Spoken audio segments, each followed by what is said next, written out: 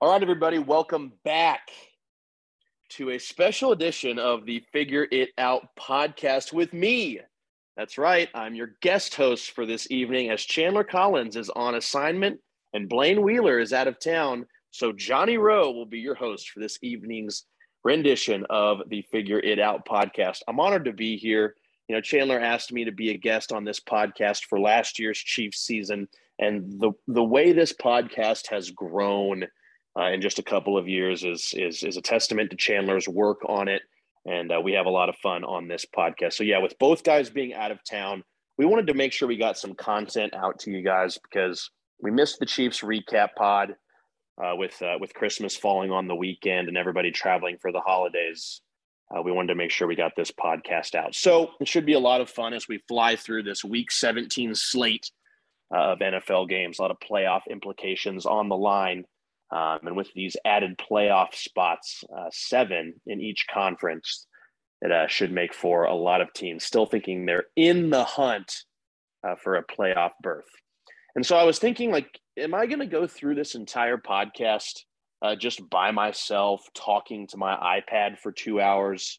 And as fun as that would be for me, I figured that would get old for you all. And so I wanted to bring on a friend of mine to talk through these games with me. His alias is Joe Rat.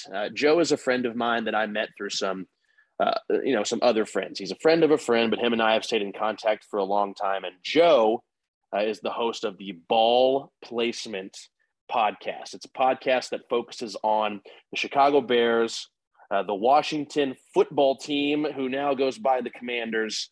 Washington football team is way cooler. And of course, they go around the NFL. Similar to how we do on the Figure It Out podcast. And so with that, let's bring on our friend Joe Rat. Joe, how's it going tonight, man? Really good, Johnny. I want to say I appreciate you for having me on, and big fan of the podcast and kind of an inspiration for our own. So happy to contribute, and always like talking about the rest of the league as well. So I'm ready. It'll be interesting to get your perspective. A couple times this year, we've had our Bears correspondent for the Figure It Out podcast, Jordan Turner, chime in with his thoughts on the Bears. And frankly, with the Bears season going as is, currently a 3-12 record, slated to pick in the top 3 of the NFL draft. I believe they're at 2. It's just not been a good enough season from the Bears' perspective to really warrant that much discussion. And that's no slight to you, Joe. I remember when the Chiefs were terrible. I mean, the Chiefs picked first in the 2013, so the 2012, what was that? The 2013 NFL draft when they took Eric Fisher. Anyways, Andy Reid ended up becoming their coach, and they turned it around and made the playoffs that year. So, like, if the Bears get a few things right, I think Eberflus might be the right guy for the job. Justin Fields certainly has looked the part at times. If they can get a few things right, and, you know, we'll get your perspective more on them later. I'm sure that they can figure some things out, not to plug our own podcast, but of course we will do that. So let's just set the stage real quick for everybody. Full slate of NFL games this weekend. It's a regular slate. And by that, I mean, you know, we've had some Saturday games. We've had, multiple Sunday or night or Monday games or however it's been. There's no Saturday football this week. It's Thursday night, full slate Sunday, Monday Night Football, setting up for next weekend, the final weekend, Week 18. No Thursday. All of the games will fall on Sunday. So no Thursday, Saturday, or Monday next week. So that'll be interesting as all the finality of the season unfolds. But this is Week 17. A lot of our listeners, hopefully, are in their final week of their fantasy football matchups. Crunch time for everybody. So certainly a lot of juicy details to get to here.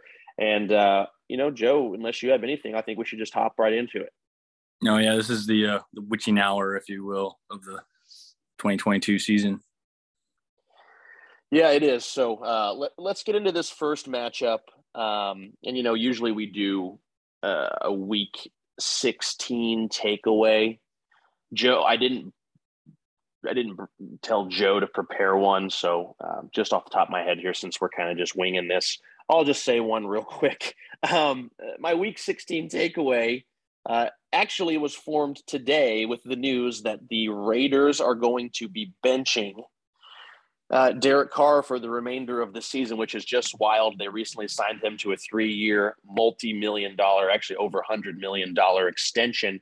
It hasn't been good enough from Derek Carr this year, but to me, I really think that a lot of this might be just a way for Josh McDaniels to save his skin a little bit. I think my takeaway is that even though it's not gone well for Derek Carr in Las Vegas and before that Oakland, I think Derek Carr is going to be on a team next year like the Jets or the Colts and really be good enough to get that team to where they're going to want to be. Similarly to how when the Titans got Ryan Tannehill from Miami, Derek Carr can just be a bridge guy for one of these other teams. If the Jets had Derek Carr right now, there'd be no doubt in my mind that they'd be currently in a playoff position. If the Colts had Derek Carr right now, they certainly wouldn't be showing what they showed with Nick Foles the other night. I think that Derek Carr, yes, he's on the Raiders. Yes, it looks like he is wearing guy liner.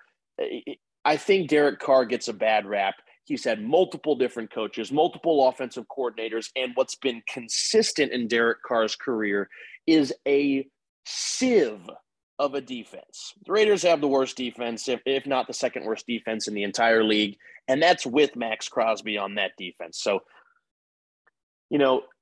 I like when the Chiefs beat them because it's the Raiders. Outside of football, Derek Carr is a good man. He's a man of faith. He's a father. Congrats on the sex. I think he's going to find himself on a different team next year and really have more success than he's had in the past there. Okay, Joe, let's get into the rest of the slate. That was my takeaway. Thursday, December 29th, it'll be the Cowboys at the Titans. Cowboys 11-4, Titans 7-8. This will be the final game of the inaugural season of Amazon Prime having Thursday night football. Look, I think the matchups for the most part this year were really shitty. Couple good ones. Probably one of the best ones was the opening one in week 2, Chargers at Chiefs. A lot of meh, blah matchups.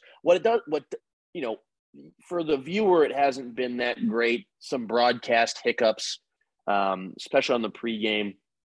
But the play-by-play from Al Michaels, the color commentary from Kirk Herbstreit have been fantastic. The matchups will get better, and this has made Jeff Bezos a ton of money. So it's like, you can just put the teams there and then just kind of hope for the best. But this is another, it's kind of, the story of the season for these Amazon Prime matchups, Joe. Cowboys are right there. They're coming off of a huge victory against the Eagles, their biggest rival. Even though Jalen Hurts wasn't playing in the game, it's still a huge game, and the Eagles have a great roster, and it was a great game back and forth. But here in this matchup against the Titans, Joe, okay, talk to me and the listeners about your thoughts here, because the line's at 12, Cowboys -12, and that's directly because the Titans aren't playing any of their players. No. Six starters have already been ruled out for this game. Derrick Henry is doubtful. Jeffrey Simmons is out. And it's because this game doesn't really matter for the Titans, right? All the playoff implications are next week. Talk to us about what we got there. Yeah, it's going to be a tough one for Al. Unfortunately, it seems like you said, he hasn't gotten even a handful of good matchups. This matchup on paper, all starters, all healthy, is a great matchup. It's obviously a run first team versus a gunslinging team with a pretty well balanced roster in Dallas, but it's gonna be another easy win, or should be an easy win for Dallas that won't really prove anything other than another win to hopefully get them closer to a number 1 seed as they hunt for that. The Titans, like you said, they don't play for anything this week because it all comes down to a matchup with the Jaguars next week. The Titans, I think in this situation, that the Titans have to win that game next week to make the playoffs. The Jags don't have to win next week to make the playoffs, but we'll get to that later, I guess. But do you think, they should bench all their starters, right? Yeah, so I don't know. I think you said this in the group text that we're in. It's like, I see why the Titans are benching their starters, and then the Jaguars aren't benching their starters, and I see why they're doing that. It really just boils down to that game next week. To me, there really is no right or wrong, because Mike Vrabel knows a lot more about football than I'll ever know in my life. So if he wants to bench his starters, go ahead. Doug Peterson's a Super Bowl champion. If he wants to play his guys, that's great. If you bench your starters and you win and go to the playoffs next week, well, then you obviously are the genius. But if it's the other way around and you lose, it doesn't really matter. All that matters is whoever wins next week between the Titans and the Jaguars, and it doesn't matter if the Titans lose this game. So what we do on this pod is we like to just, for the sake of the pod, pick what we're going to bet on in this game. Okay. Dallas -12. I don't care what's going on, who's playing. Most of the time, I want to bet on a dog at home, getting 12 points. Here's the issue for me. I think Malik Willis is bad. I think Malik Willis sucks. I was about to say the same thing. So, I don't know. I think I'm going to take Dallas on the 12 here. What do you think? I would have to agree. I think it's a little lower than I expected to be, which means in my mind it's a little lower than what it's begging people to take. So definitely that means go against that logic and hammer the Dallas. But I was going to say, yeah, Willis is the X factor, because you have to give him time. You have to give him snaps. But if you're going to bench everybody else, he's going to be bad anyway. So anyway, but yeah, I would, for the sake of the segment, I'm just going to take the Cowboys as well. Over under 39.5. Yeah. I'm staying away from the over under. I'm not even sure what to do there, because here's the thing. I saw that Pollard and Parsons are questionable for this game. Maybe they might rest those guys too. Look, if Parsons plays, Malik Willis is a great runner. He really is. He was a great runner at Liberty. He just can't throw. That's the thing. He can throw the football. He cannot throw the football against a professional defense. And Dallas's defense, although they gave up a lot of points last week, Dallas is a good defense, and they get after the quarterback. And Malik is just going to have a tough day here. So we'll both take Dallas. We'll mark it down, and we'll move on to Sunday. Sunday's got a huge slate of games. There's one game on Thursday. There's one game on Monday. So that would mean there's 14 matchups on Sunday. We're going to push the Bears, Lions, and then the Broncos Chiefs towards the end. So we'll get Joe's in-depth take on what the Bears game is going to look like. And then we'll, of course, get my excellent, superior, perfect expertise talking about the Chiefs as they face the most hapless, sad organization in professional sports, the Denver Broncos. So with that, let's start on Sunday, January 1st, the first day of the new year, starting off with a full slate of games. Everybody's going to be hungover from the night before. Yeah, the NFL is going to make an absolute killing with viewership on Sunday, January 1st, 2023. The Arizona Cardinals are 4-11. They're going to face the Atlanta Falcons in Atlanta. The Falcons have a 5-10 record. They are 3.5-point favorites here. And look, we like on our podcast to label games stinky. We'll throw the stinky tag on a lot of games. And I don't know how to describe anything as more perfectly stinky than Colt McCoy versus Desmond Ridder. They are both terrible quarterbacks. Desmond Ridder looks completely overmatched, similarly to Malik Willis when he's out there. And these organizations are both sad. Give me your take on this game, other than what's the fucking point? I would say Ridder is obviously a lot more to prove. And dirty, stinky is probably the correct term. I would say we usually call the Eagles the dirty birds, but this is two dirty bird franchises. These are flightless birds. I mean, these birds are dead. These are drones. These are not real. No. I don't know how to. It's Atlanta -3.5. I mean, there's no real takeaway because Ritter's an unproven guy. You're not going to take a whole lot of stock out of this. McCoy's a holdover because Kyler's hurt. I guess what you're looking for is mostly on the Falcons side because the Cardinals their future is a lot more murky now. Coach is in question of himself. He might resign, whatnot, all those rumors. Falcons have a decent coach, I think. I think he's Arthur Smith. I think he's decent. He just gave what's his face? Mariota a little too long of a leash. I think he should have started Ritter a month ago, but that's neither here nor there. Yeah, I don't know. What about you? I don't even know where I would lean if I'm picking. So in this matchup, I would lean from a betting perspective just on the home favorite. I there is so much wrong with both of these teams. I would just lean on the home favorite and not think about it too much. J.J. Watt recently announced that he is going to be retiring, so he only has a couple games left, so he's going to be playing hard.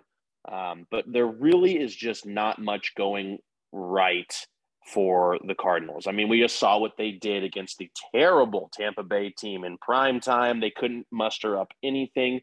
It's obvious to me that Cliff Kingsbury is a lame duck coach, and it's obvious to me that Steve Keim is probably a lame duck GM. I saw something the other night during that game where their owner was sitting in the booth next to two other gentlemen, neither of which were Steve Keim, who apparently was missing the game due to an unforeseen illness. Steve's done. Cliff's done. They laid their cards on the table, and they showed that they're going to go with Kyler. That's why they paid him all that money. Kyler got hurt. They are going to have to do some soul searching.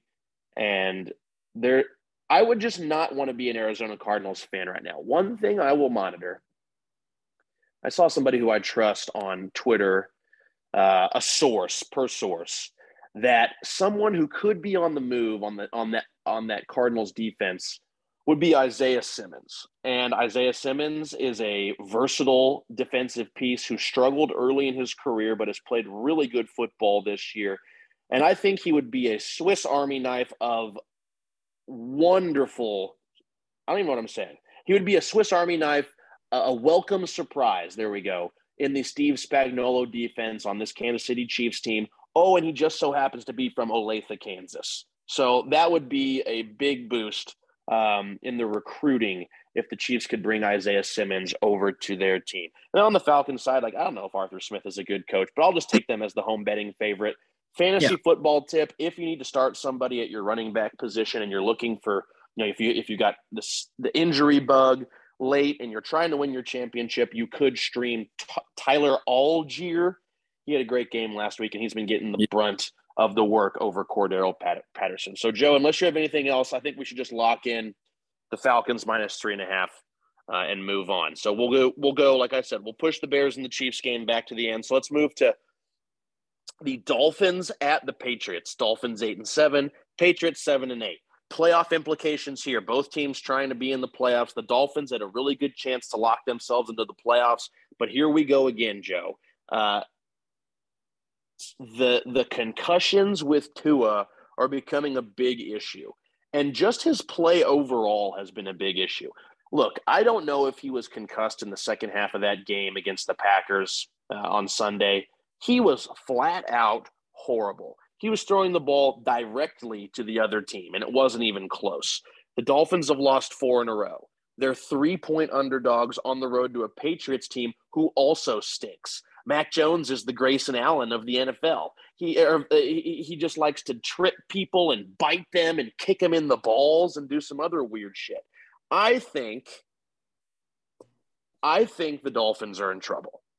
I think the Dolphins are – I don't think they're going to be able to start Tua this weekend.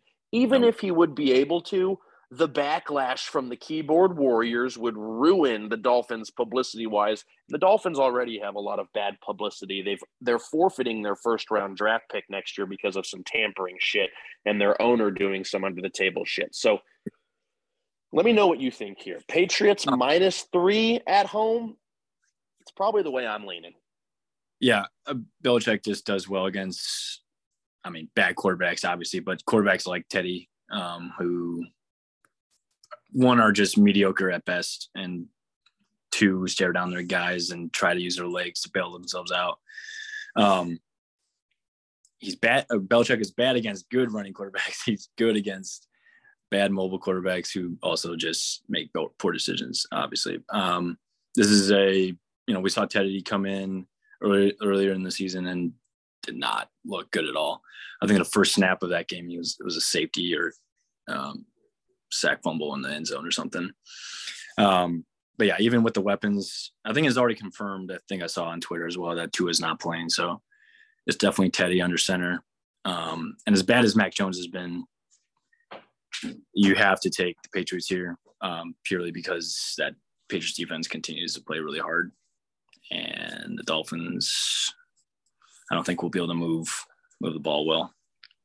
I know it sounds kind of general and blanket, but well, no, I think you're fine. I think it's fine. And I one thing too that we've been incorporating so far, probably since early to mid-November, is we like to look at weather. And I really kind of looked as bad as the weather was last weekend. The weather looks pretty good for this time of the year around the country. I haven't seen it. It's Wednesday night when we're recording this, so I haven't seen anything crazy.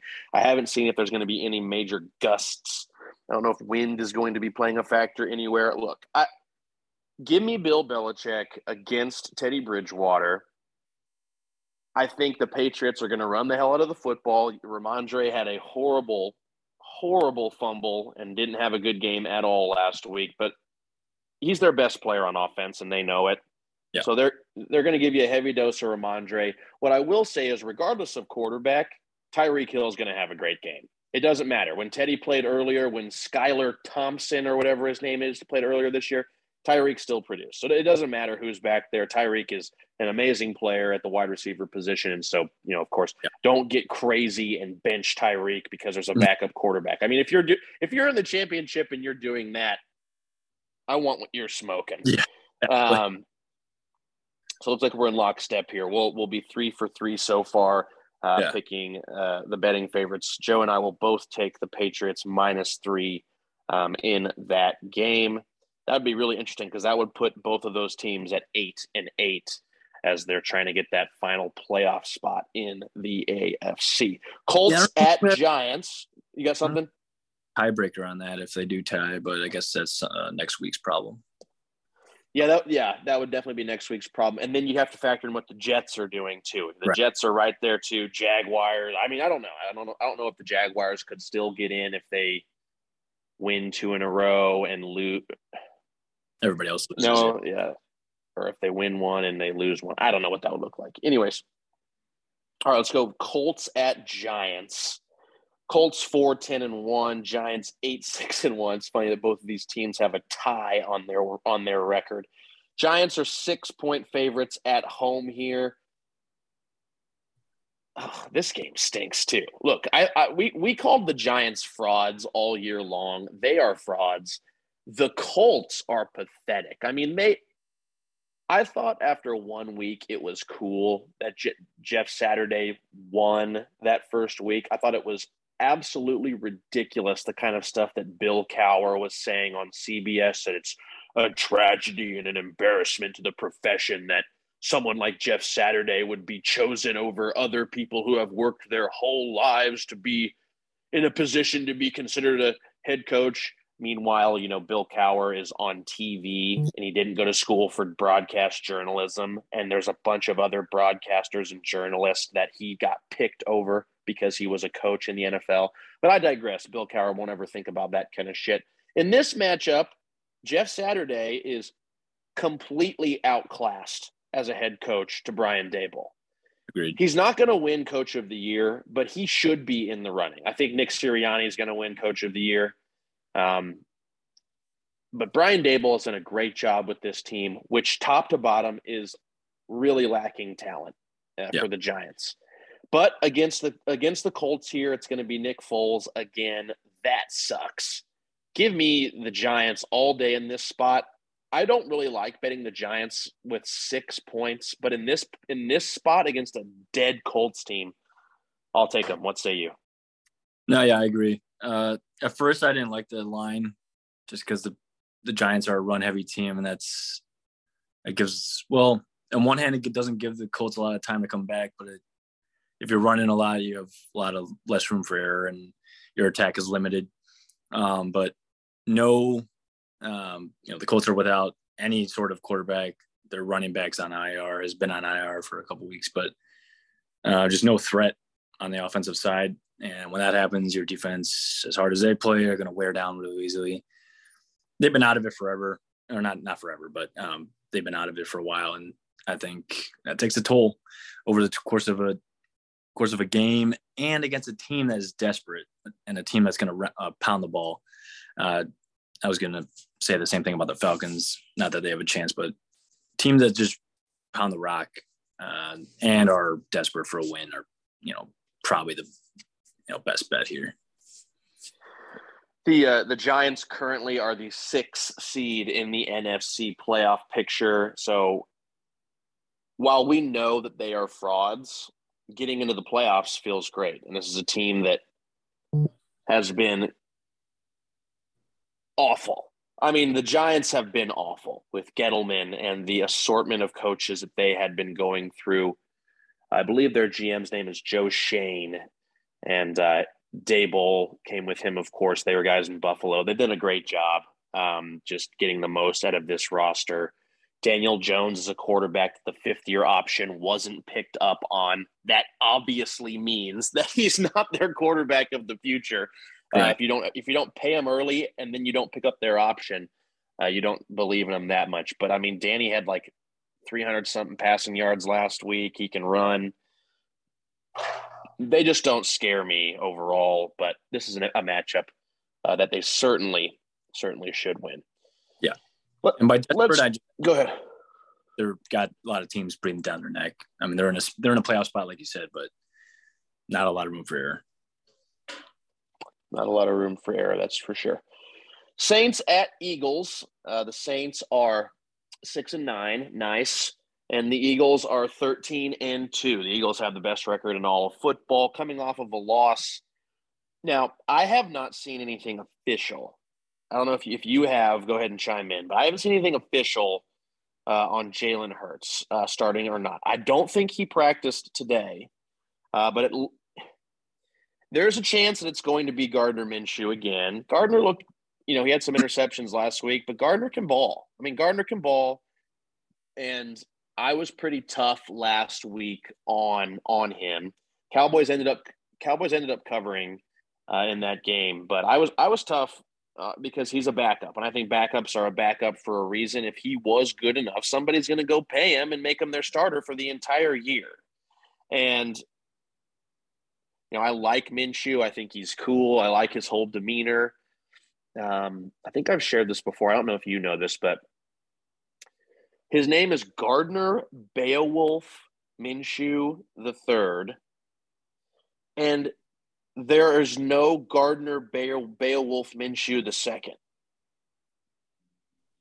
Like his dad's name is, I don't know what his dad's name is, but it's like Jim Minshew. Stolen valor. It's not Jim Minshew, but it's not Gardner Beowulf Minshew II. So Gardner is not – his weird-ass name fits his weird-ass personality, and it's pretty cool that he can ball out at quarterback too. But yeah, the line in this game is Philadelphia -6 at home against the Saints here. I think the Saints suck, but they got a win last week in horrific conditions against the Cleveland Browns. What is your lean on this game? The Eagles will be without right tackle Lane Johnson, but it looks like they'll get him back for the playoffs, but he won't be playing here. What do you think? Yeah, obviously huge loss. Look, I mean, it's good for them that it's not a super long term, but not a good injury to have this late in the season to one of your best linemen, all pro for sure. But Saints, huge win against a hapless Browns team now. Not that we cover the Browns, but Saints are also one. I mean, they're in contention for that division lead. They probably lose the tiebreakers within that division, I think. But Eagles, -6 here, I think you hammer it, which just because of that, like you said, it's not going to be terrible conditions, but I think Dalton just stinks in this kind of situation where it's a He stinks flat out, period. That's the end of the sentence. He stinks. But this is like the flip side of the Kirk Cousins thing. Kirk has, shown he can be clutch, and Andy Dalton's kind of stolen that, or have been the king of that mediocre line of, I'm going to maybe get us to the playoffs, but in crunch time, it's over. This is a must-win game for the Saints, and I don't see it happening. Eagles would probably run away with this. Literally, probably run a lot in this game. So you'll take the Eagles -6. What we're going to do here is, for the pod, we're going to break this up a little bit, since we're either just thinking the exact same thing, or you are just copying me, because I would never copy you. I have too much pride for that. So I'm gonna take the Saints here. If it's Gardner Minshew, I'm gonna take the Saints just to cover the 6. I'm not saying they're gonna win the game, but I'm gonna take them to cover the 6. I could see that line moving a little bit too. It might move up to 6.5 because people want to bet the Eagles and they think the Saints suck, and the Saints do suck, but they do have something to play for here. So I'll take the Saints. Yeah. I see I totally get what you're doing. Like, obviously, taking the favorites, the whole slate would be kind of boring. But the Eagles also playing for the number 1 seed, so I think they're going to go all out. But yeah, of course, the Saints are a lot more desperate than the Eagles, so I see your side. Joe Rat Beowulf Minshew III will be taking the Eagles in this position. So we do have one that we differentiated on there. We got to keep this moving, though, because there's a lot of games to get to. Now, this game, although it stinks, I know where you're going, because the teams suck, there's a lot here. There's a lot here that they're playing for. The 6-9 Panthers, nice, are going to Tampa to face Brady and the Buccaneers, 7-8. Both teams under 500. Both teams playing for the first place spot in the division. If the Panthers win their final 2 games, they're in. If they win, they're in. Interim coach Steve Wilks and this Panthers team, led by Sam Darnold, will be in the playoffs, which is just kind of wild to say. And on the flip side, Tampa is a mess. They're a mess. The only play they can get some yardage on is a quick out pass to Chris Godwin. Mike Evans and Tom Brady look completely lost when trying to complete passes. They can't run the football. Leonard Fournette tweeted that he has a Liz Frank injury in his foot and then quickly deleted it. And he just looks out of shape. Like he just looks like overweight. And they don't use Rachaad White as much, even though he did get in the end zone, I believe, last week. But they don't use him consistently enough, in my opinion. I just think Carolina is a better team. I think they're a better team. I think Sam Darnold looks okay. I legit think Sam Darnold, I don't think he's a world beater, but it's been a mess. He's had Adam Gase and Matt Rule and bullshit teams around him. Look, he's not like amazing, but I think like in a really good scenario, he could be the guy. And Steve Wilks has done a good job with this team. I don't know if Steve Wilks is their long-term guy, but in this position, getting 3 points against Tampa, I really like Carolina. Can you talk me out of it? No. Once again, we agree, which, look, I get for the podcast sake. Yeah, damn right we agree. The Panthers are the better team. The Buccaneers, look, we don't have as big of a listening crowd that you guys have yet. But on our podcast, we do the Rat Pack, and the Buccaneers have been on the Rat Pack for like the entire season almost. And you keep winning these games in the last second because Brady gets some calls in his favor, and he's Brady. He still has that like last second juice, and they're a better team with the hurry up offense. They just don't do it until the last 2 minutes of the game. But I'm taking the Panthers. Devontae Foreman is I mean, he's a good back. He's had his moments on different squads throughout his brief career, but I mean, he's running with his hair on fire, and Sam Darnold's just not making mistakes. And the offense is using him in a variety of ways, using as athleticism in ways that we only saw brief flashes of in New York. And yeah, like you said, the Buccaneers offense is in complete disarray. They can't get a single drive looking like a normal a competent NFL team, and don't use their personnel correctly. But it is what it is, and I'm taking the Panthers money line. I'm not even doing spread. I'll take a money line. That's juicy. I like that. I wonder. I don't know if you're looking at it right now, but what would be the number on that money line? Probably, yeah, here it is, plus 140. I like that number a lot. I really do. They have a lot to play for.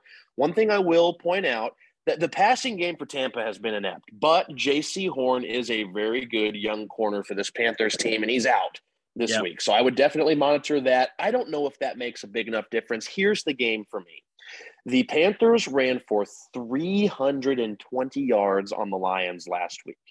Tampa has a better run defense than that, but I can talk about this because the Chiefs ran the ball down the throat of the Bucs earlier this year. Yeah.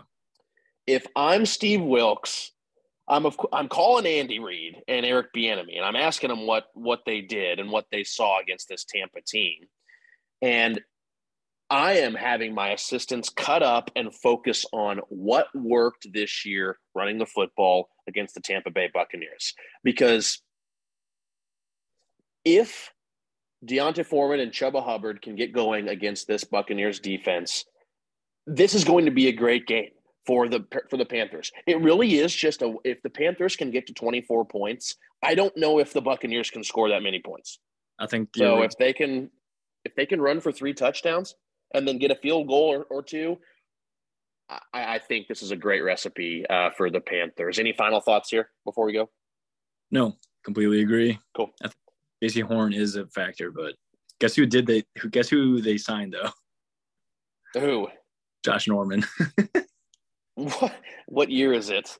Josh fucking Norman? Are you kidding me? That'll be.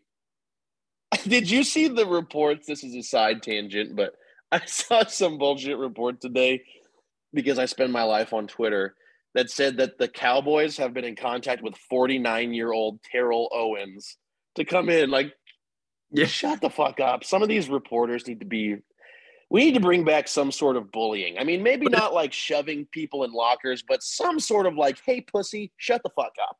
But Jerry Jones keeps doing it on these radio stations that he gets a daily or a weekly hour in Dallas. He just keeps bringing up these random like, oh yeah, sure, happen.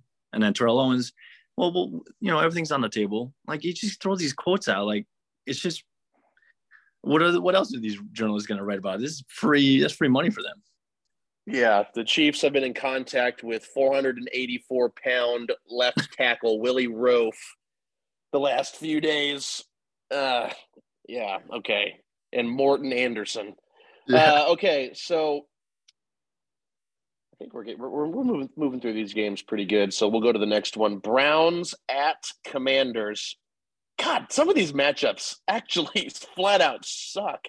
The Browns are 6-9. Nice. That's a hilarious record for them to have with their quarterback being Deshaun Watson. They are playing the Commanders 7-7-1, another funky looking record. I saw this. I don't know if you saw, but the Commanders, let me say the line first too. Commanders 2-point favorites here against the Browns. The Commanders are making a move back to Carson Wentz. They flipped back to Wentz at some point in the second half. Heineke just wasn't getting it done. And I see why, actually. I like Heineke. I think the team likes to play for him.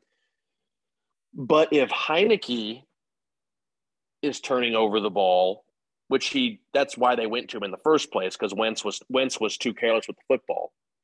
If Heineke is turning over the ball, he doesn't have the ceiling that Wentz can get to that we've seen at points. We know his floor is low because he turns the ball over. But if Heineke's turning the ball over, well, Wentz is going to do that. So you might as well put Wentz back in there and see what you got. And The Commanders are, I believe, the 7 seed. Yeah, they're the 7 seed right now in the NFC playoffs. They are desperate for a win to keep this going. They got the Seahawks right on their tail. So a lot to play for here for Washington. Chase Young played last week. He's just a physical specimen. I'd love to have a player like that on the defense for the Kansas City Chiefs, but they don't have that. I am leaning Commanders here in this position. The Browns are just dead. They're just so dead. And Deshaun, I know that the conditions were bad last week. I know. But it's week after week with excuses for this guy. He just flat out sucks. He didn't play a football game for 700 days. He went out and got tugged around town by every floozy that he could find. And, he's just a weirdo. He's a weirdo. And he's not a quarterback that's worth a 250, whatever it is, $1 million contract fully guaranteed. So, yeah, I've convinced myself. Joe, what do you think here? I'm taking Washington. Yeah, I mean, to your point, Watson, he was out for majority of the season, but what are you just not working on your game? I mean, the guy 4th and 10 with no time, or 4th and 10 down 7 last week, he gets sacked. I mean, he had 5 seconds to throw the ball. I mean, the guy either needs a full off season or just he did have that issue in Houston. People will forget he always held on the ball longer than anybody in the league and got himself sacked over and over. But anyway, the Commanders, to their point, a desperate team, must-win situation. Like you said, they got, actually a handful of teams breathing down their neck for the wild card. Their problem is they run every time the defense thinks they're going to run. They run in the most predictable situations. Then they run in the second most predictable situations and are forced to throw on the most predictable situations in the game. So while Heineke is making mistakes, it's on the coaching staff for not adapting. They're just not changing their strategy from week to week. It's always run, pass, run, pass. It's like, okay, the first half of the season, you were averaging 5 or 6 yards a carry because no one believed in your passing game. Your passing game was a little better than people thought it would be. And now people have caught on and you guys aren't changing. So, I mean, unless they change anything, it could be a nail biter, which it shouldn't be, given how bad Watson has been. So, 2 points. They could win tough line. They could win by a field goal at home. There's nothing that tells me to believe in the Browns. The Commanders are top 1 or 2 against the run. And that's all the Browns can do really well. So I'd stay away, but if I had to pick, I would go Washington. Yeah, I think that your whole hesitant approach is, I was trying to think of something to make fun of it, but I think you're right. I think this is a stay away. I really do. It's a hard lean either way, and the 2 actually makes me sus. The 2 is, it's like they're trying to get you to be like, oh, fuck it, it's 2 points. I'll just bet on the money line. And nobody knows what's going to happen in this game. So I said Washington. I see why you're hesitant in that position. I'm just so out on Deshaun. I think I said this a couple of weeks ago. I kind of went out on a limb and said that he just stinks. And, if you're going to try to put yourself in the same discussion as the greatest football player of all time, Patrick Mahomes, you can't have, I didn't play football for 700 days on your record. You can't have 3 or whatever it is, 4 straight dog shit games. Patrick Mahomes would be amazing coming off of the fucking street with any cast of misfits around him, slinging the football around. And Deshaun's last year in Houston, what was their record? 4-12. Is he that good? I mean, the last time he was in the playoffs, they blew a 24-0 lead. That's not all the defense's fault. So I'm out Nope. on a limb, and I think that Deshaun stinks. All right, let's go to the next one, Joe. Jaguars at Texans. Texans coming off of their first win in a long time, second win of the season. Jags are 7-8. Texans 2-12-1. Jaguars 4.5-point favorites in this game. It's easy to say this because everyone's saying it, but I think they're onto something. Trevor is playing his ass off. Trevor looks good. And for all of the frustrations I had earlier this season with him, the biggest one was he didn't throw with any touch. Everything was just a rocket. I think Herbert does that a lot, and that gets him into trouble. Everything is a rocket out of his arm. And maybe that's just a product of him being young. And I really think the year with Urban Meyer didn't do anything for him. If anything, it made him play worse. He regressed in his first year in the league, and now he's just kind of getting back to the player that he used to be with Coach Peterson. But I like what they're doing. I like Trevor. It's crazy to me. In my opinion, the 5 best quarterbacks in football all play in the AFC: Mahomes, Burrow, Allen, Herbert, and Trevor Lawrence, in my opinion. And I think that this is a great spot for them to keep things going. You can debate that if you want. Those are just my 5. But I like the Jaguars minus 4.5 on the road here. Texans have been playing good, though. So, usually I can feel it. This would be on our regular podcast with Chandler and Blaine. This would be a Blaine hammering the table for the Texans plus 4.5 here. I'm not going to do it. I'm going to take the Jaguars minus 4.5. They know how much they're playing for. They're the superior coach team, the superior roster, better quarterback. But I could see why somebody would take the Texans here. What do you think? Yeah, no, the only way I could see it is Lovie Smith. This is a very typical, or not typical, but it'd be a very Lovie Smith thing to do, is to play themselves out of a number 1 pick. But yeah, I for this kind of game, and like you said, a lot of these games seem shitty on paper. I think they're all gonna be pretty entertaining games, given the heightened stakes for most of these matchups. But especially this one, this is just a gut pick. Just hammer it. You see it. This team's hot. They need it. Hammer it. They're against not as hapless. They might be less hapless than the Browns, but 2-win team with now a dual quarterback backfield, kind of a mess. Just home or away doesn't matter in this situation for me. I'm taking the 4.5. Yeah, it's it's not like the Texans. They beat the Malik Willis Titans 19-14.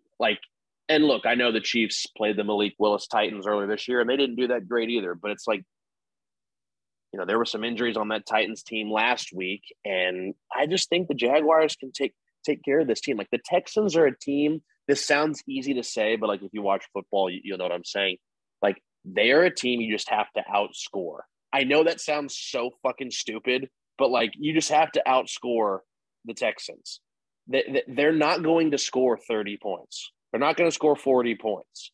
So you just have to play a decent football game, and you're going to beat them. The Chiefs earlier this year, they played a horrific football game, and they were playing against Carl Cheffers and the refs. And it didn't really – I think that was Cheffers. Yeah. Or it was either Cheffers or Clete Blakeman. Oh, the Texans game? Yeah, it was either I think it was Cheffers. Anyways, both of them need to be given cement shoes and thrown into the river. But, yeah, so you just got to outscore the Texans. That's my genius point of the night. You got to score more points than the other team. Like Trent Dilfer said, you can't score less points than the other team and still win. So, this is the expert analysis that we give on the Figure It Out podcast. Okay, let's go to the next game as we both took the Jaguars. They're 49ers at the Raiders as we make our way into the 3:00 slate. Of course, as a reminder, we'll get into the Bears and the Chiefs games at the end here. But the 49ers 11-4 at the Raiders 6-9, another nice record. As I mentioned earlier, the Raiders have gone to Jarrett Stidham. Jarrett or Jared? Jarrett. They've gone to Jarrett Stidham, which sounds like a lacrosse player's name. And interesting there too, because Stidham was a backup for the Patriots, I believe, when McDaniels was there. And they might have drafted him too. But Stidham's going to be their guy for the final 2 weeks. It's already been said, to the point where Derek Carr is not with the team.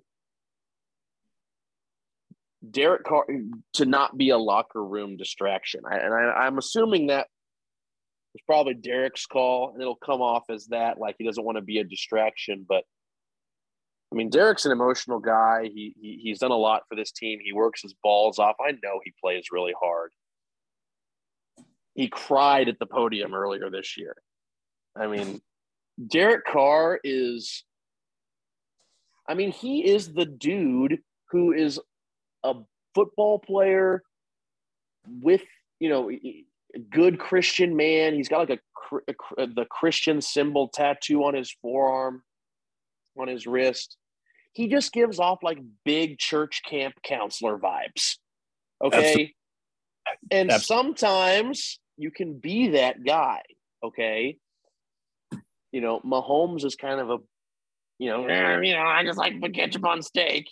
But when he gets between the lines, he is calling you a dumb motherfucker and trying to score 50 points.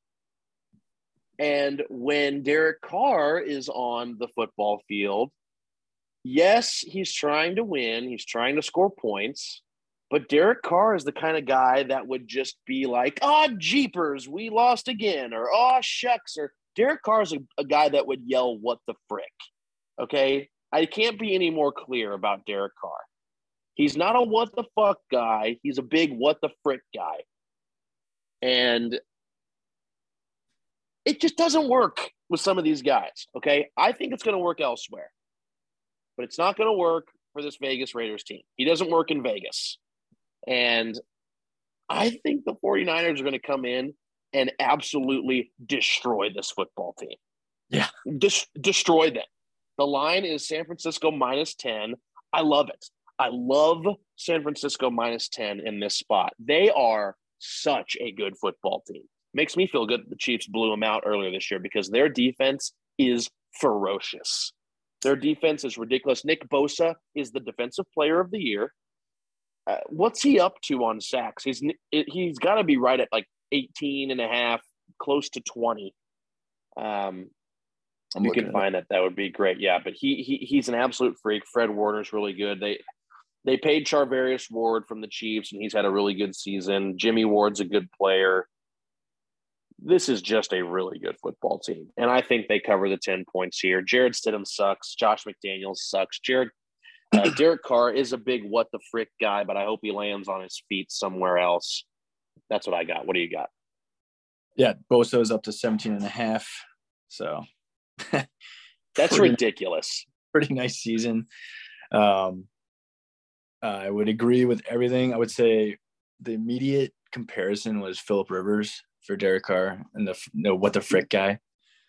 A guy that could get you to the playoffs, maybe. Probably not, just not a killer.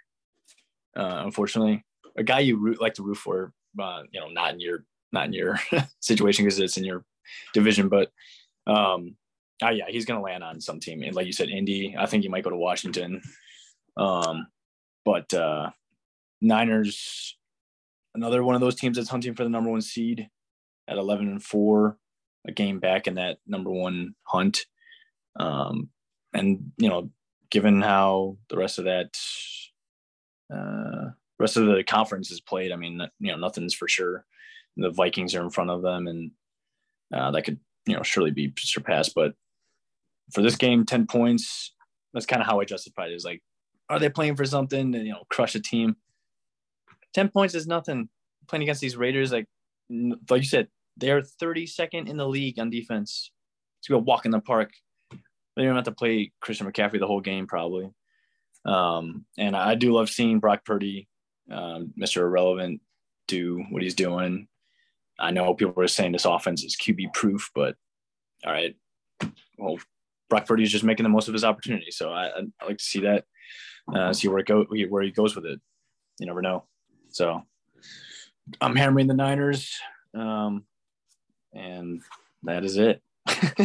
Yeah, no, yeah, and this offense is QB proof. It is. There's no debate there. This is why I said this last week. This is why quarterbacks like C.J. Beathard and Nick Mullins have had success. This is why Jimmy Garoppolo, who was a backup his whole career in New England, has had success, got into an AFC championship game and a fucking Super Bowl. Sorry, two NFC championship games and a fucking Super Bowl with this team. It is QB proof. This is why the reports came out that Kyle Shanahan said his dream quarterback in that free agency year would have been Kirk Cousins when he was leaving Washington, because you just need somebody to facilitate the offense. It is crazy to me that the quarterback who hasn't worked is the one they spent the third overall pick on, Trey Lance. That's what I was. We wish him the best with his health and everything. We don't want anybody to get hurt, but it's just crazy to me that that's the one that hasn't worked. You'd think that the most athletic guy could be the one to step in. I mean, if you were to line up on a wall Trey Lance next to Brock Purdy, C.J. Beathard, and Nick Mullins, you would just laugh at the latter three. But they're the ones that have done better. And I didn't include Jimmy in that scenario because he's so handsome that he's probably in the other room banging some hot chick while we're looking at these dudes up against the wall. So, yeah, Jimmy's the guy who's in the other room with your wife while you're looking at dudes on the wall trying to see who's the best one. So, yeah, so the 49ers are really good, and we'll get to them here in a couple games. But Chandler and I are pretty hard on the Vikings. This is fair, in my opinion. If I'm the Vikings, I'm terrified of the 49ers. I mean, just terrified of the 49ers. Yeah. How as a Chiefs fan, I want to play all the best teams. But if there was a team in the AFC that I wouldn't want to play in the playoffs, it's the Bengals. It's the Bengals. And if I'm a Vikings fan, I would not want to face the 49ers in the playoffs. All right, let's go on. We got a few more games to get to. We got 1, 2, 3, 4, 5. Still got 7 games, including the Chiefs and the Bears. So we'll keep this thing going. Jets at Seahawks. Jets are 7-8. Seahawks are 7-8. Both teams on the outside of the playoffs, looking in tons to play for. Big boost here for the Jets getting Mike White back. It'll be Geno, of course. He got a little banged up against the Chiefs, but Geno will be the guy here for the Seahawks. The line is Jets -1.5 on the road, which I think is really interesting. I want to bet Seattle here. I really do. And I'm going to. I have been a big fan of betting on Seattle this year. They're frisky.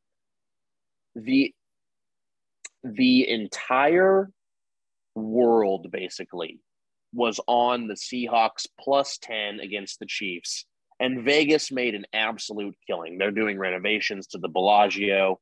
Caesar's Palace is getting another add-on because of all the money that people gave for the Seahawks.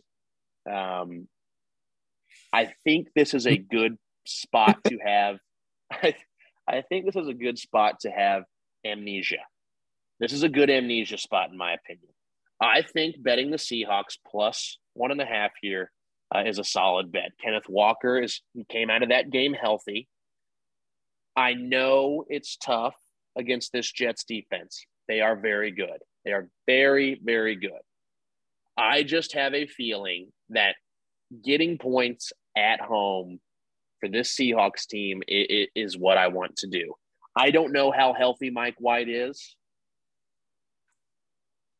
Give me the Seahawks here. Let me hear what you have to say. No, that last point kind of made me a little hesitant. I looked at the line and I said Jets because of that defense. It was -3.5. I'm taking the Seahawks. But yeah, Mike White and his ribs, they say, fractured, broken some. He's 2 weeks removed from that, getting hammered twice by the Bills. But he's in. That means he's good. All the reports I've seen online are this guy does not give a damn about pain, which is all well and good, but comes to a point. That being said, I'm taking the Jets because they're just a more competent team with him. They've found these random running backs. Jonathan Knight, guy can run, break tackles. I don't think the Seahawks defense is anything to write home about when it comes to that, nor can they probably guard a pretty good stable receivers on the Jets. I know the Seahawks also have a competent offense, but I think this Jets defense steps up. They were motivated to step up last week. They were just hampered by their clown QB, Zach Wilson. And he sucks. Completely lost in that offense. I don't know why. It's like they dumped it down for him pretty good. But with a competent quarterback who can do just enough, and he goes above and beyond, and given his opportunities this year especially, I think, Jets get I would tease it, actually. I would tease it to like -3.5 now that I've talked about it enough. But I think it's going to be a great game. The line is accurate, but just to make my confidence, I would tease it. But I'm hammering the Jets at this current line. You would tease it to where they have to win by more points. That is fucking outrageous. Because I want better odds. Okay. That's degeneracy. You're right about the Jets offense. The running back room. I think Garrett Wilson is really good too. Elijah Moore is a good receiver. Yeah, I think it's going to be a great game. I really think it's going to be a great game, and I think that it'll be must-watch TV. A ton on the line. I'm looking forward to. You think it'll be pretty low scoring? What's the over/under? 42.5. But so just Vegas doesn't. Even without that, like given just the makeup, like do you think because of the high pressure situation? Vegas wants you to bet the under there. Yeah. Or sorry. Vegas wants you to bet the over there. They want you to bet the over. They want it 42.5. They want you to be like, oh, that's low. They want you to bet the over there because they're thinking for something a little bit lower. Keep in mind the Seahawks only scored 10 points last week, and they had 3 up until like the last 2 minutes of the game. So I think Vegas wants you to take the over there. I really do. Okay. So, yeah. So actually now hearing that and just kind of processing it live right here, I would want to take Seattle and the under at home. That sounds sexy to me. Yeah. That'll be my flag plant. We'll you and I, since we talk outside of this a lot, we'll keep track of this and we'll see who comes out on top. But definitely good discussion there. So Vikings at Packers. Divisional matchup here. Packers have been playing really good football. I'll let you speak a lot more about this game because this is your division, being a Bears fan. I want to get your opinion on Minnesota. Here, let me set the stage a little bit more too. Minnesota's 12-3, Packers 7-8. Packers are 3.5-point favorites at home. That is crazy to me. I mean, Minnesota has won 11 out of 11 one-score games. That's never happened. It's just ridiculous. All right, I'm going to shut up. I want your opinion on Minnesota, then go right into your opinion of this game, and then I'll finish this out. Go. No, yeah, like you said, it is unfathomable how they pull these games out. And similar fashion to Tampa Bay, except Tampa Bay hasn't done it as frequent. So, and Vikings just have a better roster, but I don't think they just keep proving us wrong every game. Every game they pull out of their ass, that you think, oh, okay, they're going to turn a corner. They're going to dominate this next one. Their defense is just not good, plain and simple. They let teams run up the score early and then somehow buckle down I mean, that Colts game is a perfect epitome. The Colts stink out loud, but that Vikings defense only gave up 3 points, 33 points in the first half, 3 points in the second half. That's not going to win you a playoff game. That's just not going to work. You're going against the Niners, the Eagles, the rest of this could be crazy, but I mean, if the Packers make it, if the Lions make it, these are different offenses. That's not going to work. Even if you win a division game, or the division playoff game, fine. I just don't see it going longer than that. It's nothing to hang your hat on. Unfortunately, I think Kirk Cousins is an easy guy to root for, but even in my division, Packers also fraudulent though. They've definitely turned it up and they've played better, sure, but Aaron Rodgers is missing easy throws still. He's doing enough to win some of these games, but he's still missing easy throws. They might be without Christian Watson. I don't understand why they're favorites. I mean, it's like you said, the inclement weather is kind of passing. It'll be cold certainly, and the Vikings do play much better in a dome, but I don't see it. I mean, the Packers could lean on the run pretty heavily here. That would be my strategy with A.J. Dillon playing really well lately, and Aaron Jones being Aaron Jones. But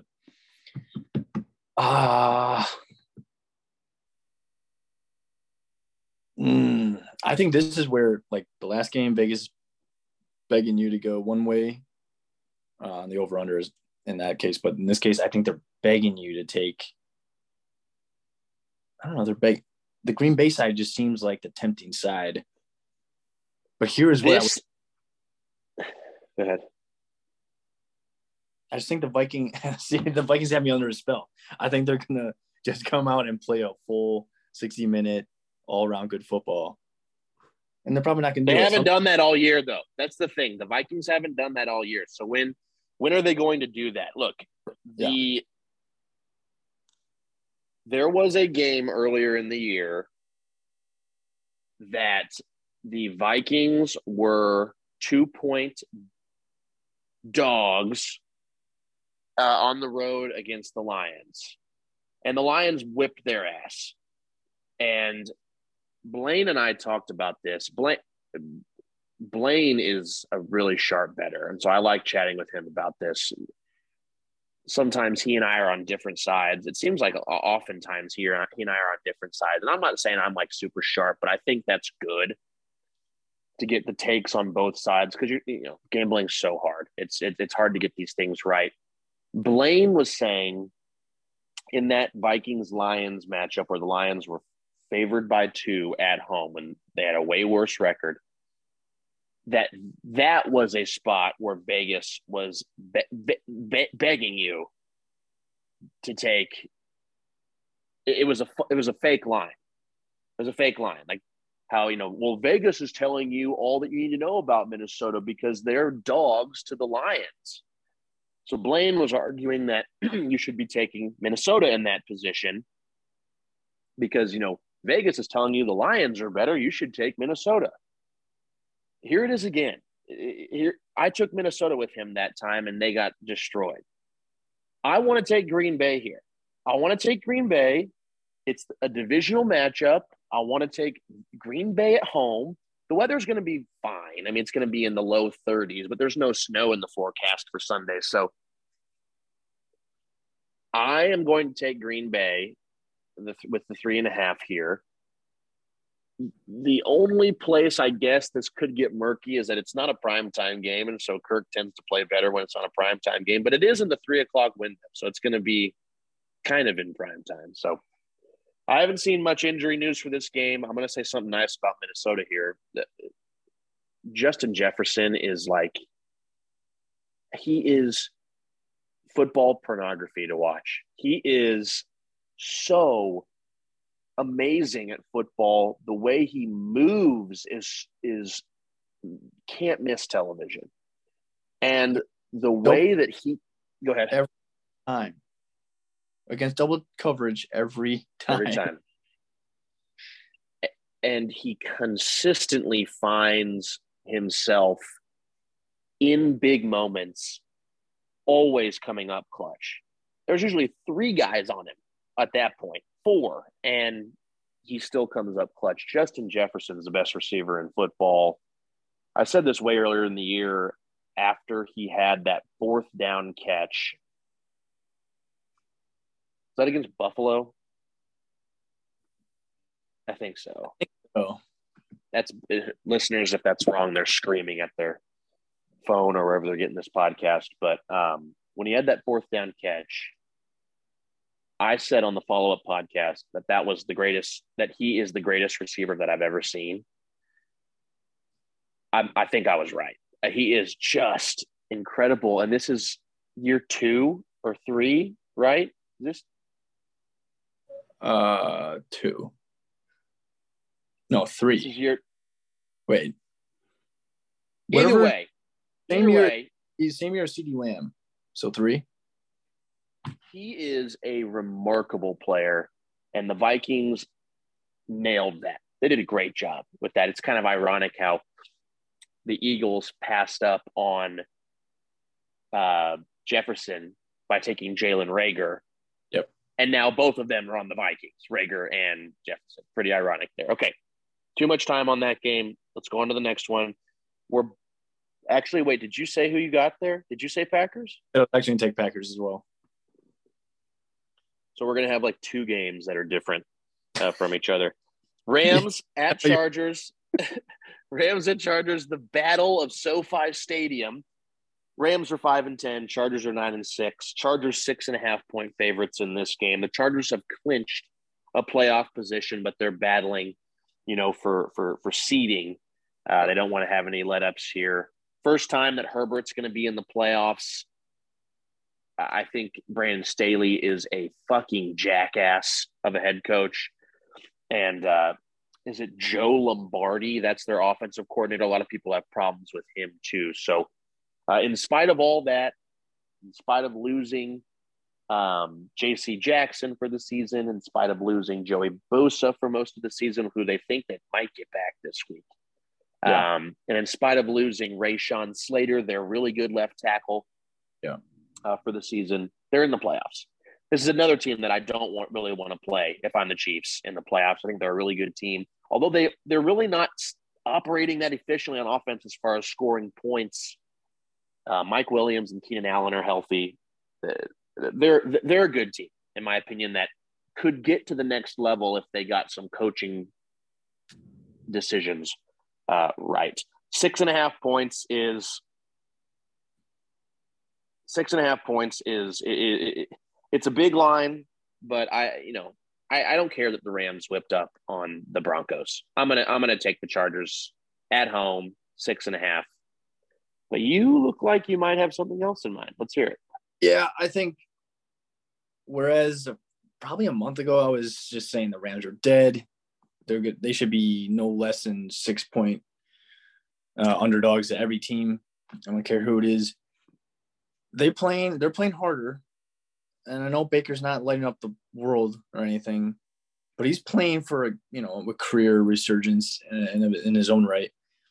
I think McVay has like a renewed energy in a lost season. They're not without, they're without a lot of their weapons, but Cam Akers is running really well. The Chargers have been playing better against the run and what was a big weakness earlier in the season. But for the fun of the podcast, this is not holistically just because I'm doing this for the podcast, but I think the Rams could cover. I think the Chargers stink at covering, much like your beloved Chiefs. They're just not good at being the favorite. That's not how the Chiefs operate. The Chiefs they're just going to win games, and if they don't cover, they don't cover. But the Chargers, I think, are in uncharted waters where they are favorited pretty heavily. And I think, yes, they've already clinched a spot, so it's kind of a letdown spot in that realm. Yeah, they can play for better seeding, but I do think they'll win. They just won't cover. On paper, they're far superior. That they're getting everyone healthy on the skills position side. but I think they just will find a way to not cover this game. That's a veteran move. I pulled this once earlier in the podcast, and Chandler does this a lot. Kind of what you said.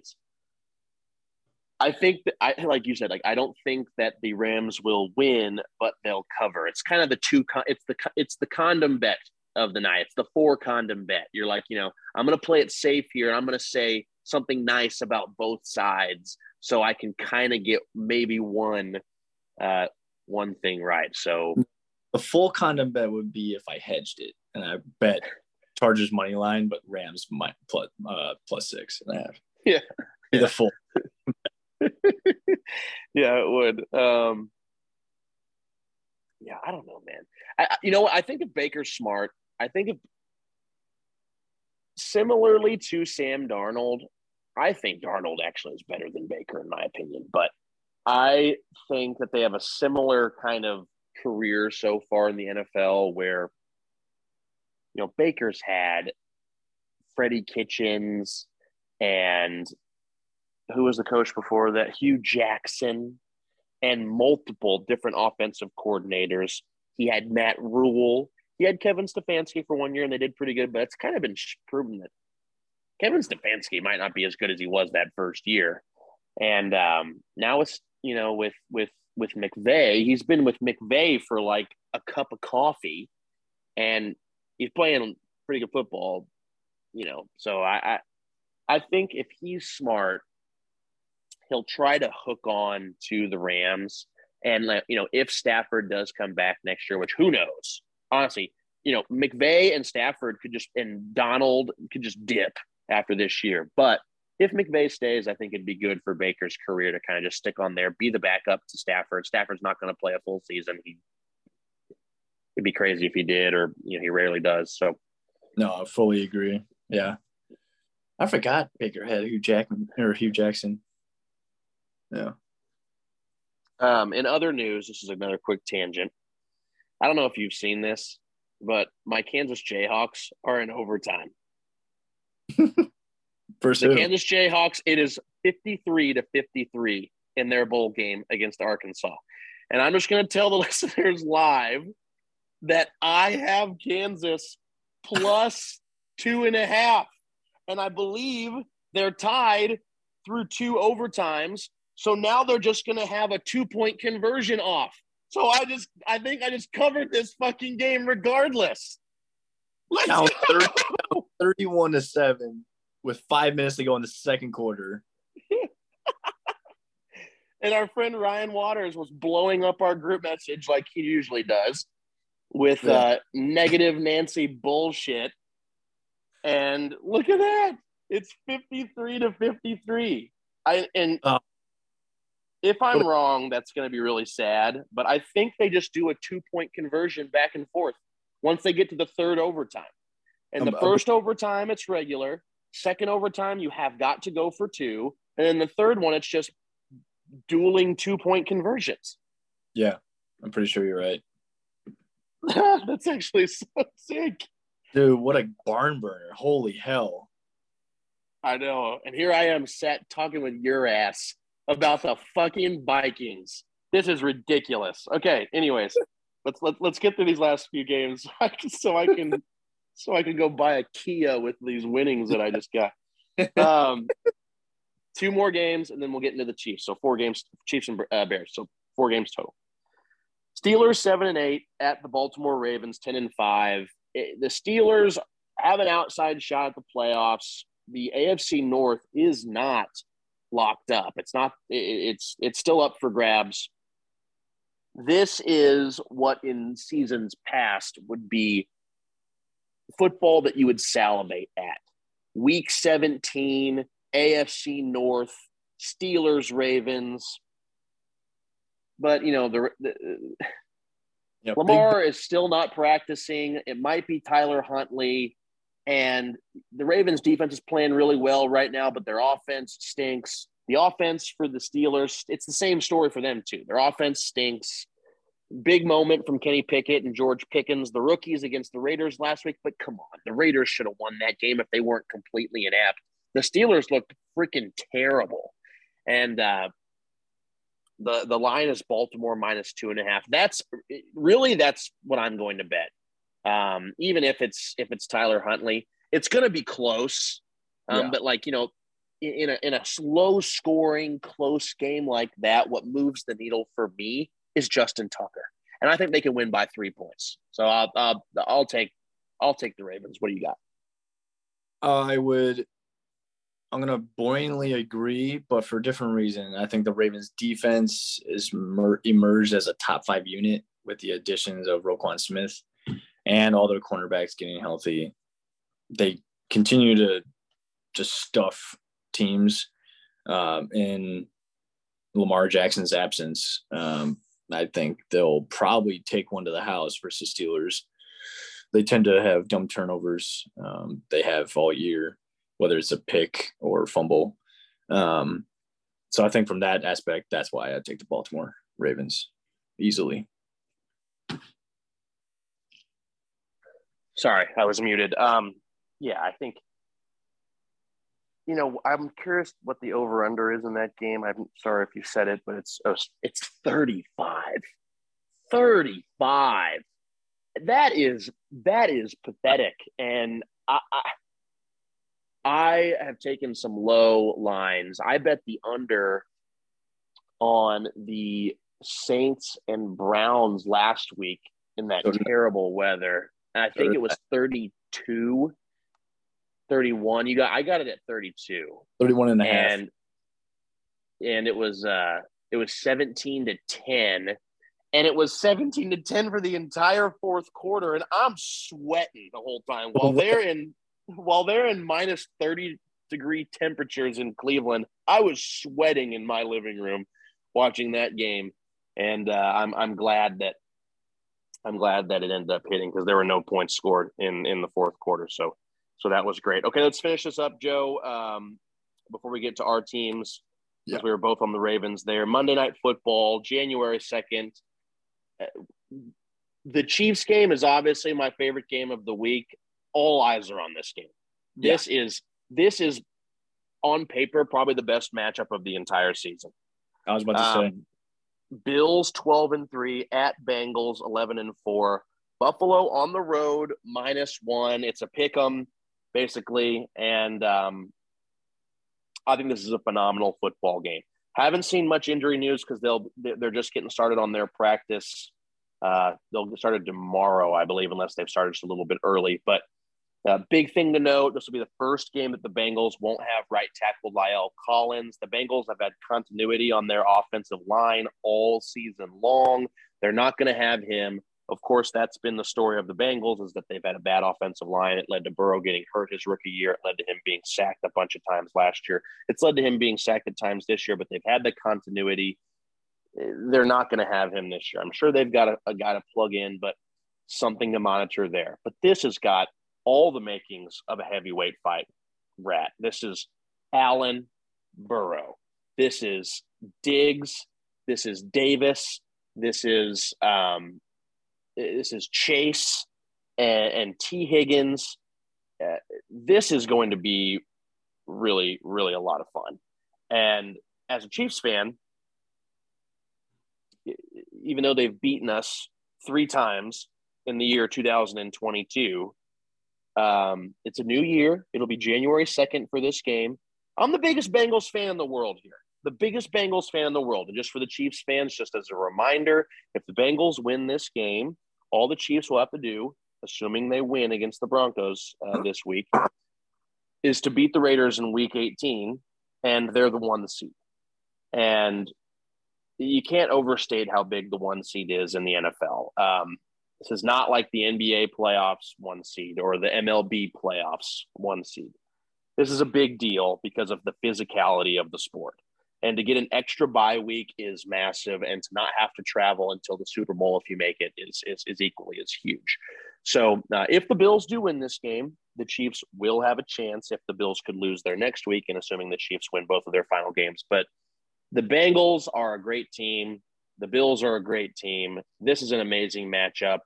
Because of my rooting interest, I'm going to take the Bengals +1. and I'm curious to hear what you have to say, because you do have some allegiance on the family side, some familial allegiance to the Bills, but I'm curious to hear what you have to say about this matchup.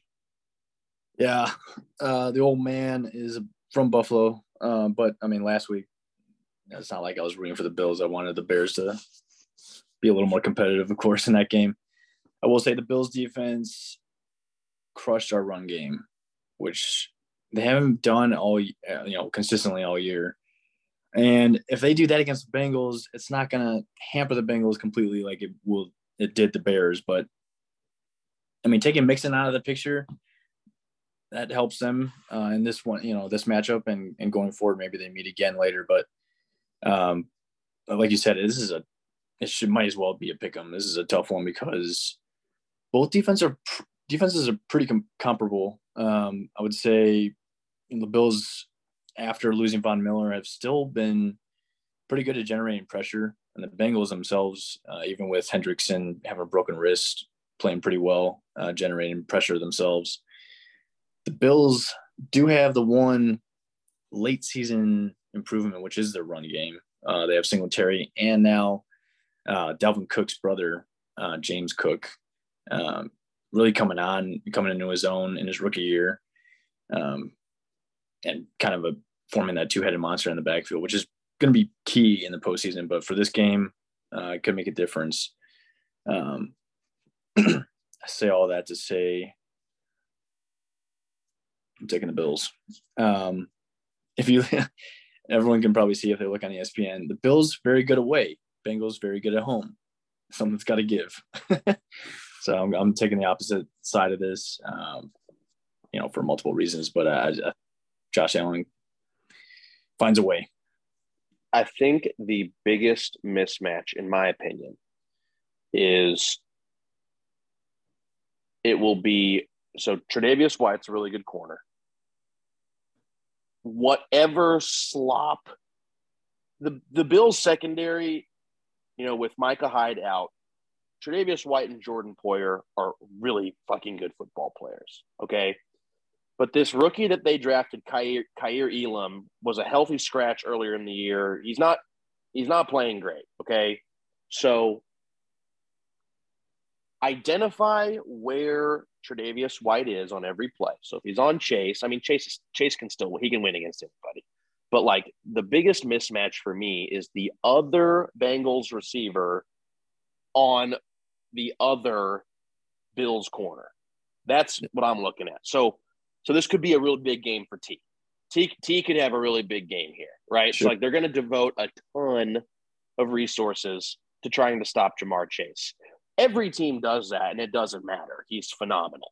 But this could be one of those games where you get a lot from T. Higgins or Tyler Boyd. Well, I was going to say Hayden Hurst. I don't know if – and, this could be a game where there's a ton of resources devoted to these receivers, Gabe Davis and Diggs and Higgins and Chase, and we could see Knox and Hayden Hurst getting involved.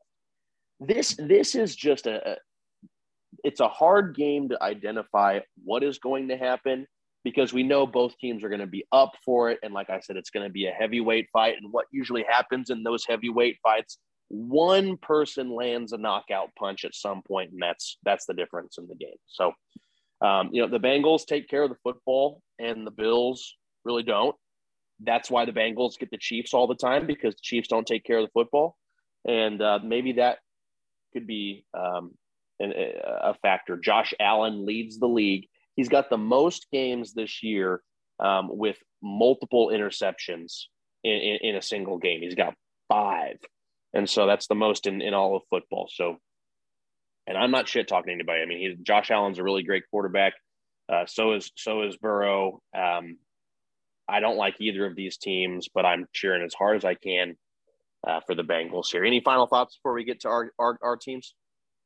No, yeah, I think it could be, last possession wins kind of thing. I actually am going to throw out it's going to go to overtime. Whew. That would be exciting on a Monday night to close out Week 17. NFL would love that. Yeah, this game being standalone, and we have to wait an extra day. Monday night, the last Monday night. This is the last prime time game of the year, I believe. I don't think there's a week. Like I said, there's the last. I think you're right. Because week 18 in the entire league says TBD on time. So I don't know if they'll flex anybody to nighttime or whatever. But okay. Yeah. All right, that's super exciting. Let's get to the Bears, then the Chiefs, and we'll get the hell out of here. 3-12 Bears at the 7-8 Lions. We're going back in time here. This game's a noon kickoff in Detroit at Ford Field. I don't think the Lions are mathematically out. They can still get in there. They're 7-8 like the Seahawks and the Packers and stuff like that, but they were in a real great position to get into the playoffs, playing the hottest that they could be playing. And they did it again. They did what the Lions always do, and I have just been flip-flopping back and forth about this team. I'm nice one week. I'm pissed off the next week. Then I'm apologetic. It's just ridiculous. I said this earlier. They let Carolina run for 320 yards on them. Ridiculous. Crazy. Embarrassing. And the Lions are 6-point favorites here. They desperately need this game. And I think that the Bears are just kind of mailing it in the rest of the way. You talk about this game. You're the Bears fan. Yeah. I totally see from your perspective. It should be mailing in because the Texans, could ruin their chances of getting number one, and we could better our chances of getting number one by losing this game.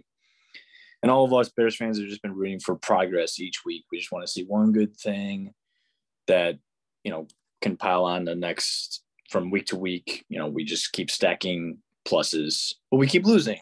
So we keep improving that stuff, the trade pick status. But I think and Eberflus was asked in the press conference during the week, like, are we going to play the starters? And he said, absolutely. Absolutely. We want to try to win these last two to try to build on the momentum going in the offseason. That sounds kind of like both BS and real. And this is one of the games where you can play spoiler. That would be one of the motivating factors.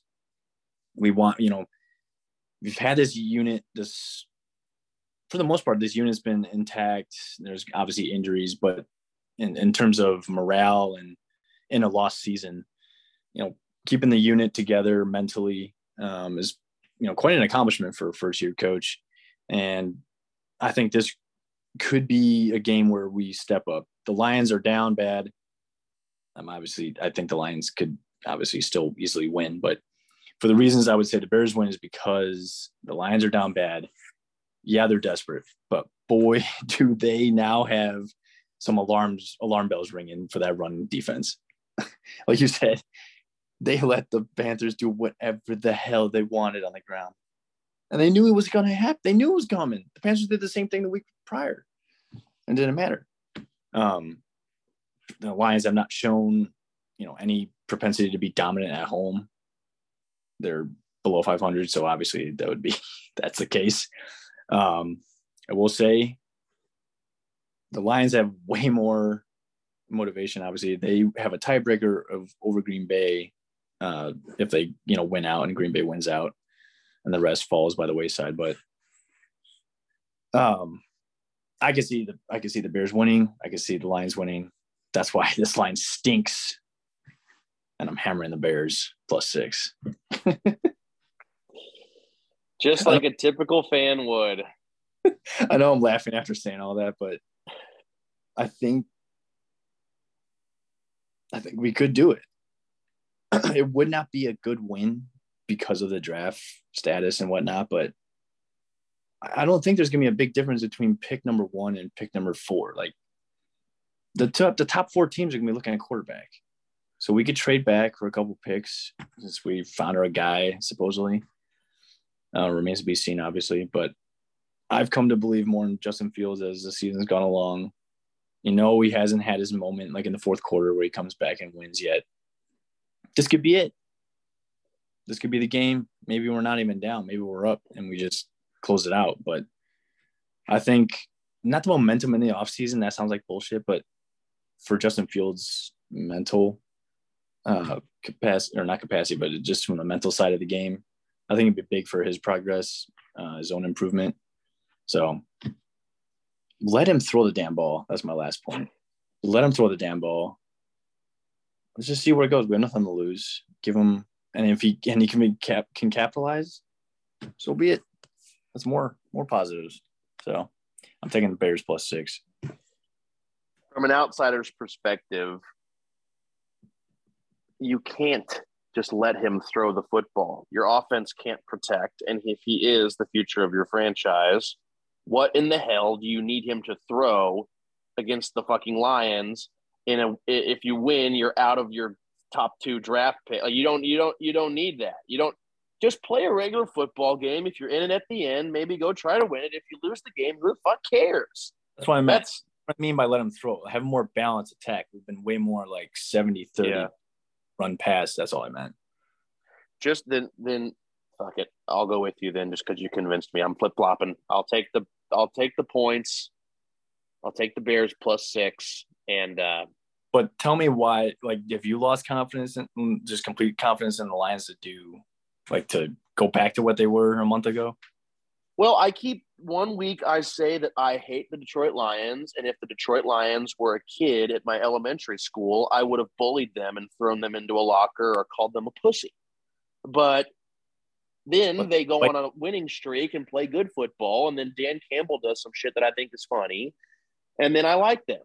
And then the next week, Dan Campbell says some Mickey Mouse bullshit like, oh, I didn't even know that we threw the ball to Penei Sewell, our offensive lineman, on 4th down or whatever it was, or on 3rd down to win the game because I was watching the crowd doing the wave. Like, I just flip-flop so much on this team. And with you being on the pod with their performance last week, how can you respect any football team that lets up 320 yards of rushing?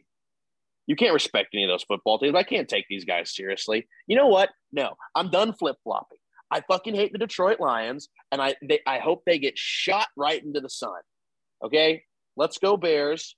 And now, keep in mind, Joe, when the Bears inevitably lose this football game by 2 scores, I will be hunting you down, and I will be sending you a very mean tweet about my feelings about the Chicago Bears, and I will probably tag the Bears in the tweet. Fine. This won't happen. That's not happening. That's not happening. Okay, last game, and then I can't believe Kansas covered that game. That is ridiculous. Is it over? Okay, it's over. Yeah, Kansas ended up losing, unfortunately, which breaks my heart, but it didn't break my bank, so that's good. It's we lost a meaningless bowl game, but I'm gonna go. I don't have to tell my wife that we have to take out a second mortgage on the house. What's the final stat line on Daniels? Okay, let's see here. It's probably absurd. 50. So the score was 55-53. So Kansas failed to get the 2-point conversion. Jalen Daniels was 37 of 55. 544 yards, 5 touchdowns, 2 picks. That's Mahomes at Texas Tech. Yeah. So, the team only ran for 59 yards total. So it was just an aerial barrage.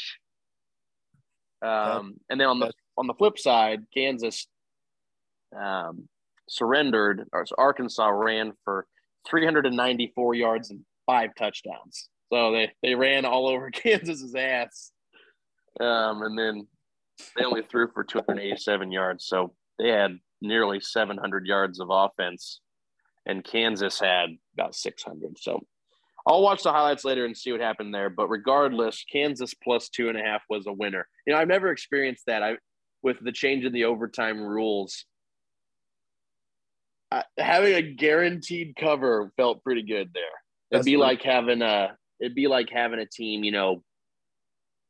what would that be? It'd be like having a team when they have to get a touchdown in the NFL overtime. What would that, if you had like a team -6 or something like that? Yeah. whatever it is. No, I don't even know if that's right. But yeah, it was a guaranteed cover with that ending there. And so that was really fun. Final game. I want to get your thoughts on this game too, just a little bit. But the Denver Broncos are facing the Kansas City Chiefs at Arrowhead Stadium. Denver 4-11, Chiefs 12-3. It'll be a noon kickoff. Chiefs minus 12.5.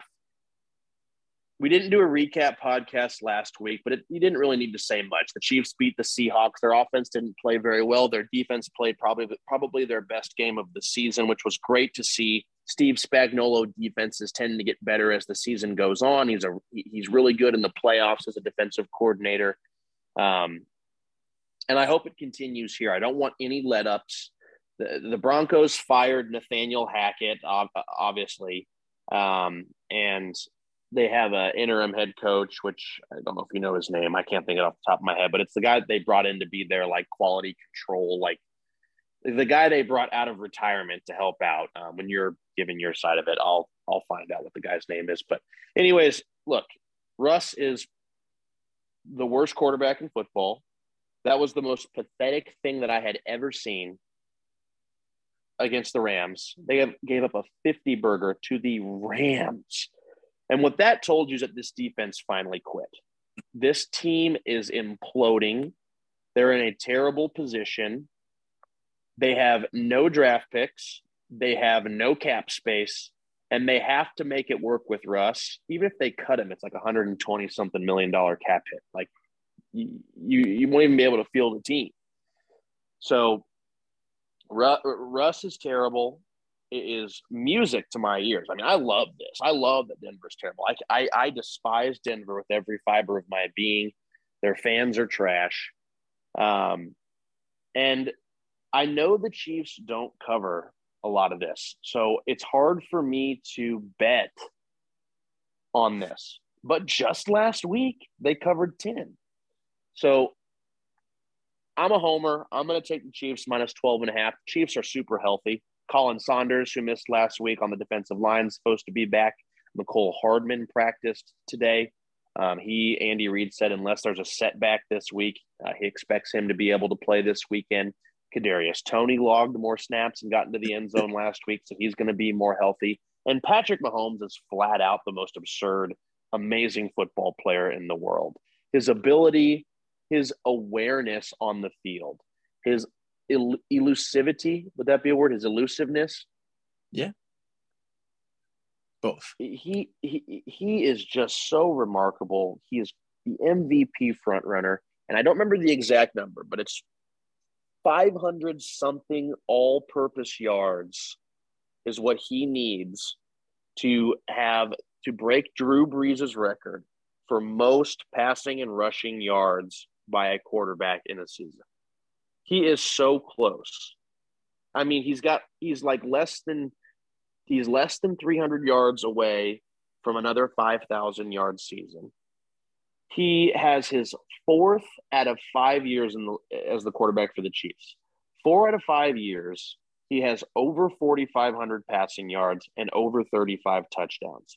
The only person who's had more seasons like that in his career is Tom Brady with 5. And he's done it in 20 plus years. Mahomes has done that, and he's done it 4 out of 5 years. This guy is just absolutely remarkable. I feel so blessed to have him.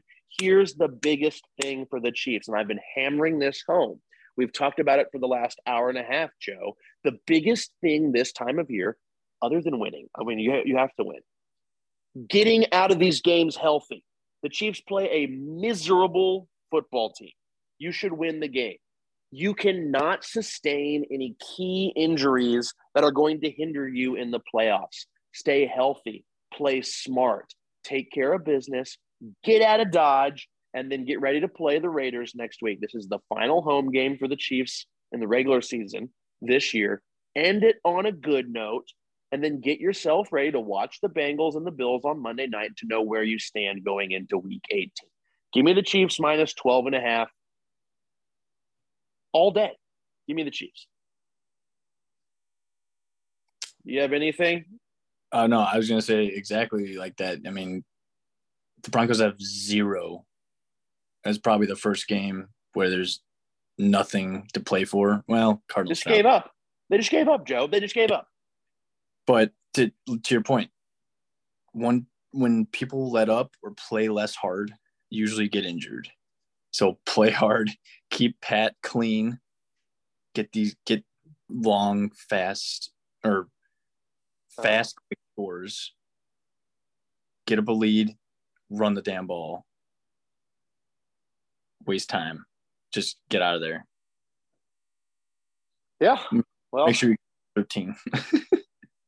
Yeah, cover the spread, please. Win by 2 touchdowns, and it'll just be easy for everybody. Okay, that's going to do it for us. That was so much fun, Joe. Thank you for joining. Again, just had to make do and get some content out there for the Figure It Out podcast listeners. Should have Chandler and Blaine back next week for the recap. Hopefully, it's a positive one, recapping a Chiefs victory over the Denver Broncos this week. Joe, real quick before we get out of here, plug your podcast. Tell us where we can find you and listen to the Ball Placement podcast. Really appreciate you having me on, Johnny. Really think highly of you and the podcast, of course. Our podcast is the Ball Placement Podcast. You can find it on Spotify. We're working on putting it on iTunes or Apple Podcasts. Sorry. There you go. You're a boomer. Yeah. But we're pretty new to the game, but we're trying to grow it. We are, again, a Chicago Bears, Commanders, and overall NFL podcast that just want to commiserate with the rest of the fans out there that have to endure the Bears and Commanders franchises. But hope to have your ears as well. But, it's a good podcast to have a beer and a cigarette with. To talk about the Commanders and the Bears.